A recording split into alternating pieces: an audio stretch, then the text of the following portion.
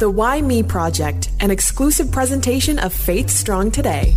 Holly, I will say this, that each week when we talk to incredible, amazing people, I'm always blown away by the end of it. Like, I can't believe we've waited this long to talk to insert whoever that may be. Yeah, and I can't believe they said yes to us.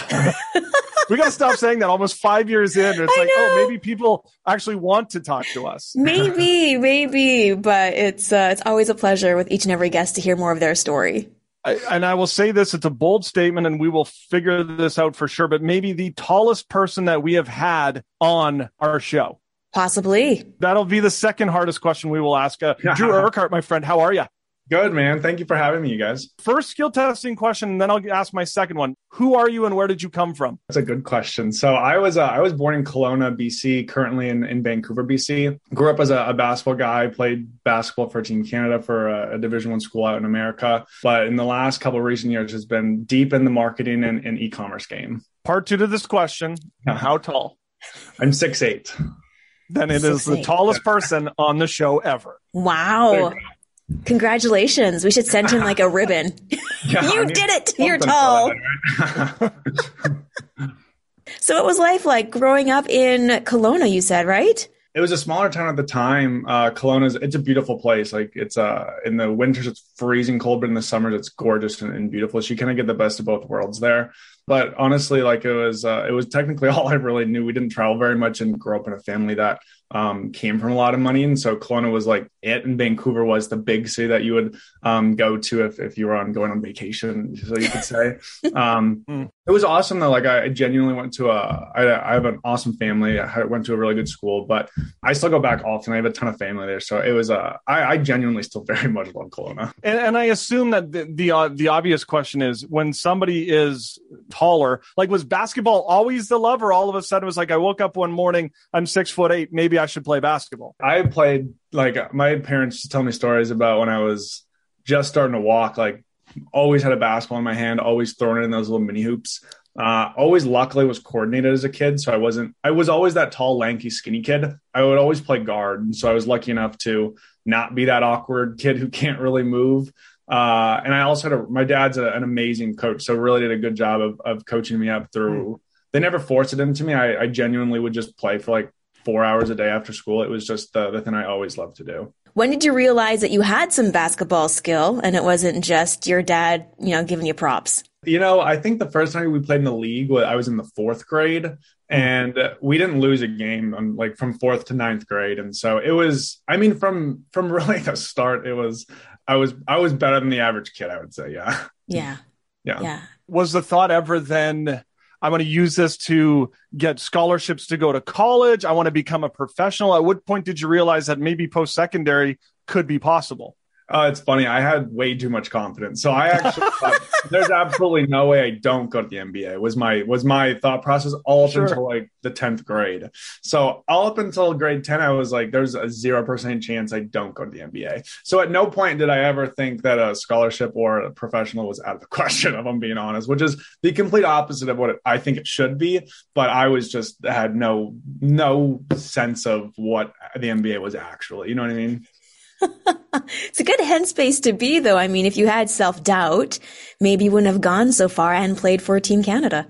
Right. Yeah, it's a win-loss, because then I probably should have pushed myself a lot harder actually having those goals, but thinking like no-brainer, I might not have actually done as much as I probably should have. You know what I mean? So was then, as you're going through school and in high school, you're going to graduate, you're going to go into post-secondary. Was there a place that you wanted to go, or were there colleges in Canada and the US that we need Drew on our team? Yeah. So I always wanted to go to Duke. Like Duke was the biggest school that I wanted to go to. I was like in love with the white and blue, love Coach K, like love that entire situation. Grade 10 and 11, I was getting offers from lower, like mid-level, like Vermont, like, the America East, the WCC, like just some mid-tier level schools.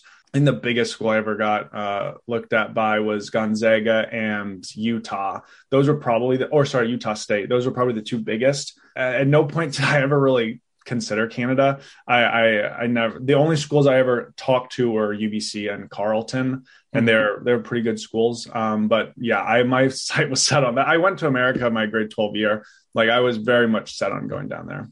Man, I had no scouts looking at me. You're 5'2". I don't think we won a game. So it's nice to be in the presence of someone who had success in the realm of basketball. Your goal clearly was hoops, basketball, NBA. So when you went to school, what did you settle in on doing? I went to business marketing. That was always the goal. Like I'm very entrepreneur driven. Like that, I was the type of kid who would have candy bars and sell them out of a locker. Like I just loved it and loved business in a sense. So I went to school for business marketing. It was just a no brainer for me at the time. And so luckily graduated with that and enjoyed it. At what point because I mean, I'm assuming at some point you played professional basketball. It might not have been the NBA because I don't have your jersey on the back of my wall, but did you have a chance to do it professionally? Yeah, I went to Estonia, out in the Baltic League, like before it was Russia, out far Eastern Europe. Played there for about 3/4 of a year, and then I tore my hamstring. Ended up not really enjoying it. On the other, like overseas is a whole different world. Like you're very much isolated. English was the second/third language, and so for me, I did not enjoy it at all. I'm definitely not regretful of going out there, but I was like, I couldn't do that. I couldn't done it for more than I did it. And so then when that 1 year done, I was like, hey, done it.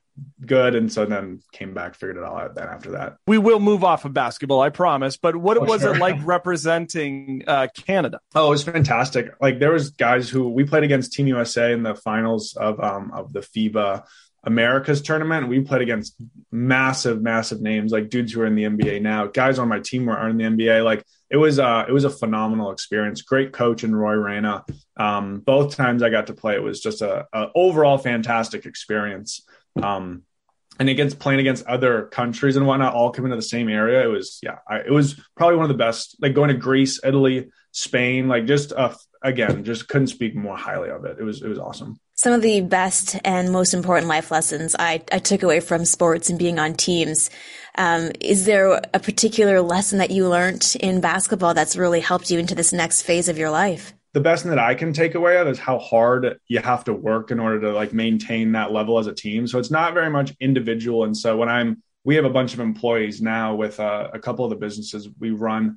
But with that, I now know how I want to be treated and talked to in a group environment, how to work with each other as a team and not so much just look at it solely. So I think overall in basketball, but overall also in sports, playing as a team, as one, and also I think the greatest lesson I probably learned in sports that I use to this day every day is I never get too high, never get too low. I typically like to stay right in this middle because you'll have really good games and you'll have really bad games.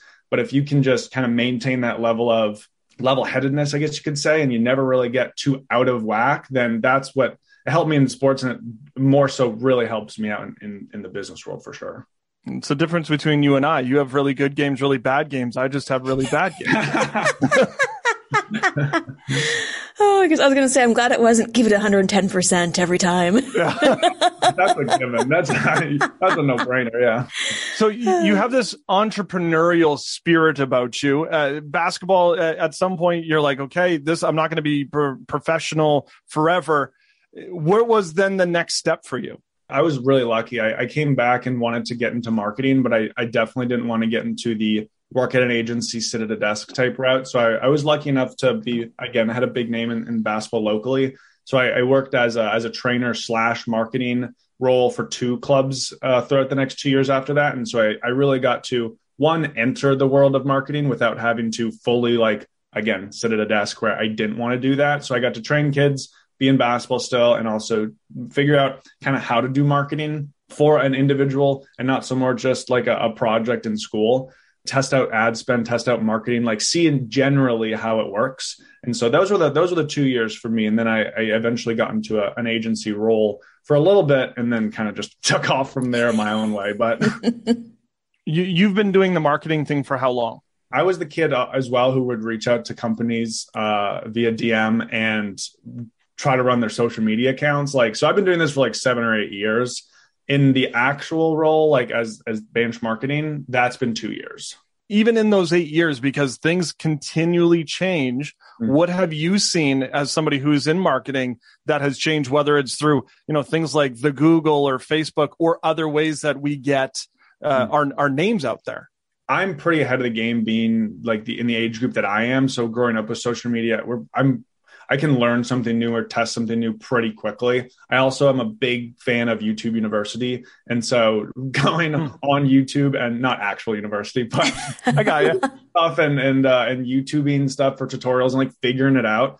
I'm big into that. And so for me, luckily, I've been on the paid side of things. So organic has really shifted because it's not as easy to grow on Instagram organically. It's TikTok, you can obviously, but it doesn't necessarily have a great conversion for like, let's say e-commerce stores. You can blow up and that doesn't necessarily mean they're going to put in their credit card. But for me on the paid side of things, iOS 14 really, really hurt a lot of people. And so finding funnels and finding different ways to essentially, really, if you really dial it in, every single brand out there needs marketing. And so as long as me personally can figure out a way to get their dollars spent in the most efficient way and bring back a positive ROI, for me, it just comes somewhat naturally, I would say. I like to say a little bit ahead of the curve, but it hasn't changed too much in the 8 years for me personally, at least. Yeah. Mm-hmm. You also don't say the Google, so you're already bounds ahead of at least Johnny. Whatever. He said YouTube University. I was like, that's like the Harvard of the online. Yeah. No, I literally just Google tutorials, figure it out. Oh my goodness, I love it. But a lot of athletes have a hard time making that transition from the world of sports into life after sports. I'm curious on the faith side of things, how much did that help you navigate, the dreams, the hopes, maybe the dashing of the dreams, and then into a whole new chapter? It's been awesome for me because I guess in a typical like Christian household, some people grow up with it and some people waver from it at certain times. For me, my parents were awesome. And so I only had a small bit of wavering through college where games were on Sundays. It was really hard to kind of like stay motivated or go to church or kind of stay on that path. Being an entrepreneur as well, I think you really get to make good and bad choices. And so for me, being a Christian and being able to make the ethical choice most times, obviously in sports as well.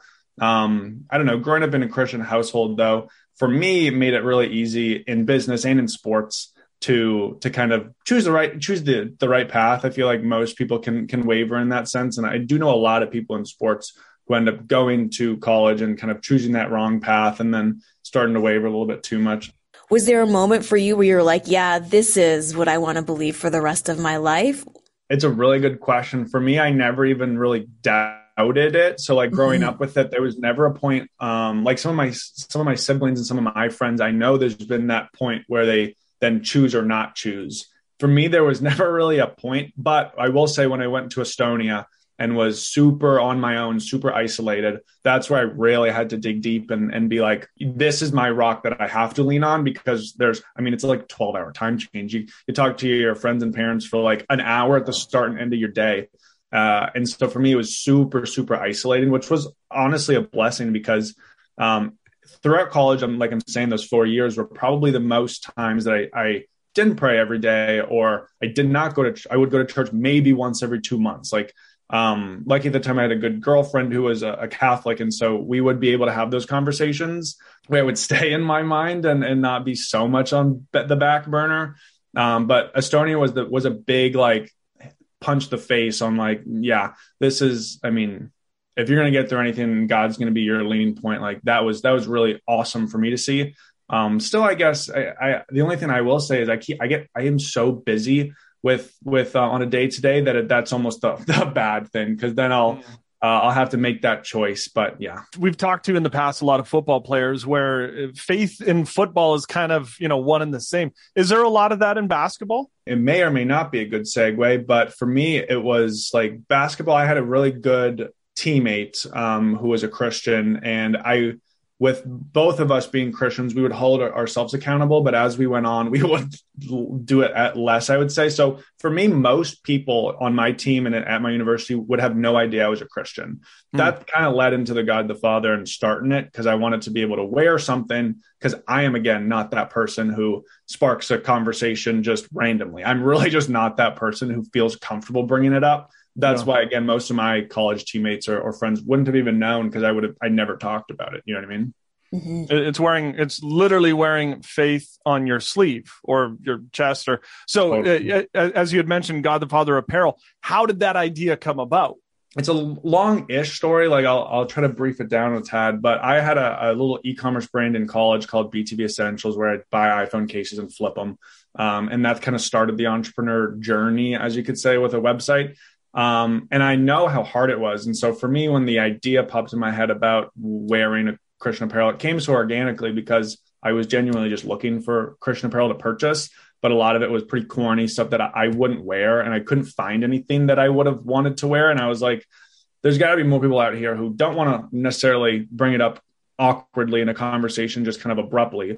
So maybe if someone can ask me about it, or ask me about my shirt or my faith or whatever, that was genuinely the goal, was just to go buy a t-shirt that would do that for in college. You know what I mean?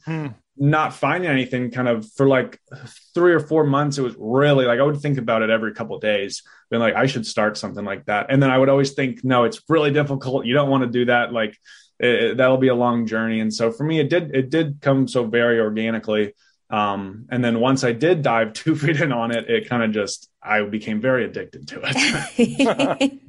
What do you love so much about it? I was a kid also in school who would like doodle and be super creative. I am not an artist, but I do have a creative itch that I love to express. And so like I would do media arts and video editing and like Photoshop. And I'm very in tune with that type of stuff. And so for me, when I started to go down the path of branding and logos and God the Father and trying to figure out what it's going to be, it was like I would wake up at 5 a.m. and go to sleep at 2. Like I genuinely for a year and a half very unhealthy, did not sleep. It was like, I don't know. I'm a very extremist. So if I like really, really like with basketball, I would do it all day, every day. And for me, it was like, I would become addicted to it. You know what I mean? But same thing with God the Father. It was literally an all day, everyday thing. Diving into the clothing industry, though, can be an incredibly difficult one because there's a lot of brands. I watch Shark Tank and they're always like, don't get into clothing. It's hard. How do you stay ahead of the game when it comes to, not just clothing, but then Christian clothing apparel? I definitely agree with that. Like clothing margins are small. It's very saturated. Like it's not something that I would recommend if you're just getting into something for the first time. Now, at this point, luckily for me, I didn't have to pay an agency. I knew what I was doing on the Facebook ad side of things. So even marketing in general, I get to save a lot of costs there. I also know what I'm doing. And so it'll just kind of, for that, I get to save a lot of time and money. And so for us, we also do a lot of volume. And so for us, our numbers are there. We have one full-time employee. So it's like, we get to keep our overhead somewhat low. So for me, it makes a ton of sense. And for me, it does work out. Also with like our agency, Banch Marketing, we work with about 150 clothing brands currently. So we know how to make a clothing brand successful. Like we know how to do it. But if you don't, it is like there's a hump that you have to get over that because you have to continue buying inventory. There's low margins. It's very saturated. You have to there's a lot that goes into it. Luckily for me, I've just done it for so long that it makes sense to me. You always hear of those stories of people who start businesses, whether they're, clothing business or selling soap, that they started it in their garage, or I was in my basement, or were you that type of person too? If you're working, 27 hours in a 24 day, how are you able to start from beginning to get product out there? Yeah, no, I would definitely, that's definitely, I literally started in my parents' basement. So I bought a heat press. I bought a vinyl cutter. I figured out how to do everything. I literally would, at the time I was working at an agency as lead and I would work there from 9 to 5. And then all my other hours would be pressing and figuring out the God the Father stuff. Luckily, this agency was really cool. And I got to work on the God the Father stuff there pretty a good amount of time as well. So that definitely helped. But when COVID hit, I quit that job and jumped fully 2 feet into it. So then it kind of boomed from there. But it was definitely a basement that moved upstairs. Cause at the time I was living at my parents' house, moved upstairs into the side room, and then quickly expanded. Like we expanded way too quickly to the point where the entire house was full with boxes. And there's 6 of us in that house. Like I'm one of 4 and two parents and then 2, exchange students. So there was a ton of people in this house with boxes just to the ceiling. And so I luckily got to move out. But yeah, I mean, that was I literally started in the basement and quickly moved my way up and out. You moved out or you were kicked out? Your parents like, no. No, we actually all got kicked out. We were renting at the time. So the people we were renting from were like, we're moving in let's call it August. And so while I was expanding this thing, I remember it was super stressful trying to find a place to rent with like a ticking time bomb. That's like, you have like 100 boxes in this house randomly. And you're like, well, now you have to go find a place. And I was like, I'm going to go find a 1-bedroom. Where am I going to pull these boxes? So that was like 2 months were very hectic.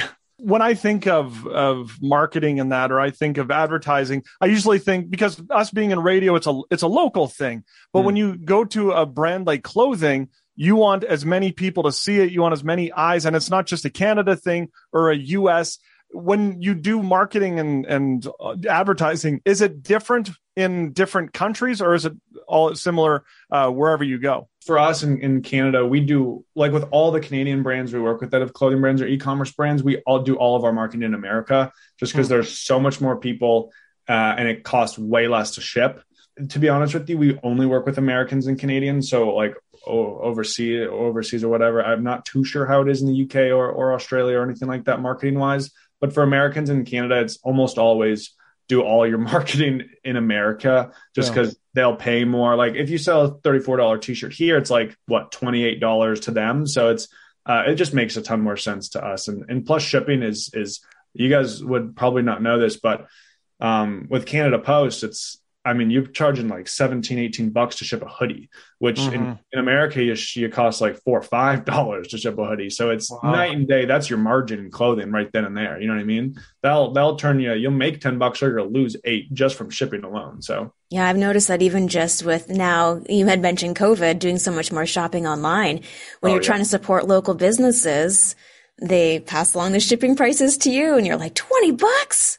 Yeah. People think people upcharge on shipping. Like when you'll see an abandoned cart be like, or what your conversion rate is, if you have shipping at $12, no one will purchase because Amazon makes it free and you'll get it in 2 days. You know what I mean? Yeah. Amazon kind of spread it for a lot of small businesses. But if someone passes along a $12, I guarantee they're eating that cost as well. Like we charge $8 and I promise you, we lose money on shipping every single time. Man, that's tough. Also tough. Why me moments? I'm going to jump in there. Kind of reflecting over your life. Were there any moments where you did ask God, why me? It could have been in a valley where things weren't going well, or kind of that place where you feel humbled that God chose you. Honestly, I don't think I've ever said why me. Again, it goes back to me as a super overconfident kid. Like it works in my favor sometimes, but also I'm so thankful, like in the position that I'm at. I've never really, not that I can think, said like, why me, but more so just like, thank you for choosing me. Cause I'm so grateful to be in this position and to do what I'm doing currently. I, on a daily basis, can like really genuinely love what I do on a daily basis. I have the best group of friends, a really good family. I find myself often just thinking this is an amazing time for me. So genuinely, I don't think I ever say why, but again, it could just be like the kid in me who's just like super overconfident and just like, yes, bring more, please. You know what I mean? You're the type of person who has a lot of sticks in the fire, if you will. It seems as though, wearing many hats, juggling many balls. I could use a ton of different analogies. What's next for you? Do you have a chart of all the things that you want to accomplish? Yeah, I have some big goals for this year. One of them I definitely can't talk about, but some of them, we are opening another agency called Gym Juice, where we work with trainers and gyms and like more so athlete specific marketing. That's going to launch very shortly. The biggest one, honestly, I can't say, just because it's like very early stages. And if I do talk about it, there'll be I just can't genuinely. There's a couple things all in marketing though. Like we're opening up the third one's gonna be probably 2 months away, but that one's gonna be in real estate and land and trades. A lot of marketing goals, honestly, just because I'm really just, that's my addiction currently is the marketing world and just showing, like, we work with so many Christian brands, which for myself to work with God the Father, it's like you get to see the same thing every day. But the reason I love marketing is because of the 150 people that we're currently working with or brands, I'd say like 30 to 35 of them are Christian clothing or Christian brands. And so for that, I get to do it at so much larger of a scale than just doing God the Father, because you get a different thing every like 15 minutes. There's something new in a new brand and it just keeps my way too overactive brain very excited and active. Halls, he may be the tallest and perhaps the busiest that we've ever chatted with at God the Father Apparel on the Insta. Drew, thank you for taking a minute and hanging out with us. No, it was an awesome conversation. I would love to do it again as well. And you guys do an awesome job. I think we say it every week that we are pretty pumped that we just got our socks on for the day, or we were able to get up and get a cup of coffee. You're not supposed to compare, but I see a young guy like this who is trying to positively impact the marketing world and the brands that he is involved with. And I'm like, what did I do this morning? What have I done with my life? I'm not comparing. I'm just comparing. Yeah, exactly. God's not done with us yet. It's funny though, because I remember, and this is no disrespect to anybody, but seeing the Christian t-shirts like ketchup with Jesus, yes, and it had like the ketchup bottle shirt. I think of No God, No Fear. Do you remember those ones? The No Fear shirts for sure. Mm-hmm. Yeah. And so we look at, and this is the whole thing about movies and stuff too. Like movies back then to movies now are very different. Christian music, Christian radio back then to now is very different. Christian apparel back then to now is very different. And I think our mission fields are changing, if I can use, again, like it's like the episode of Christianese, where it used to be growing up, you're like, oh, we're going to go to Mexico and help build a house or an orphanage or something. And now it's like, well, I'm a Christian and I'm going to positively impact people through sports, through my vocation, marketing. And I just think it's a really exciting space to be in. And I'm excited for Drew. And I do hope that he comes back to do an update and lets us know what he's got cooking. It'll be a real slam dunk. Oh, I see what you did there. That's our exit cue. Oh, is that it? Yeah, that was terrible. Just leave it at that, huh? Check us out on places like Apple Podcasts, Spotify. You can go to Edify, FaithStrongToday.com, and all of our socials. Absolutely. So just search either, there's like two, at Why Me Project Podcast or at Why Me Project.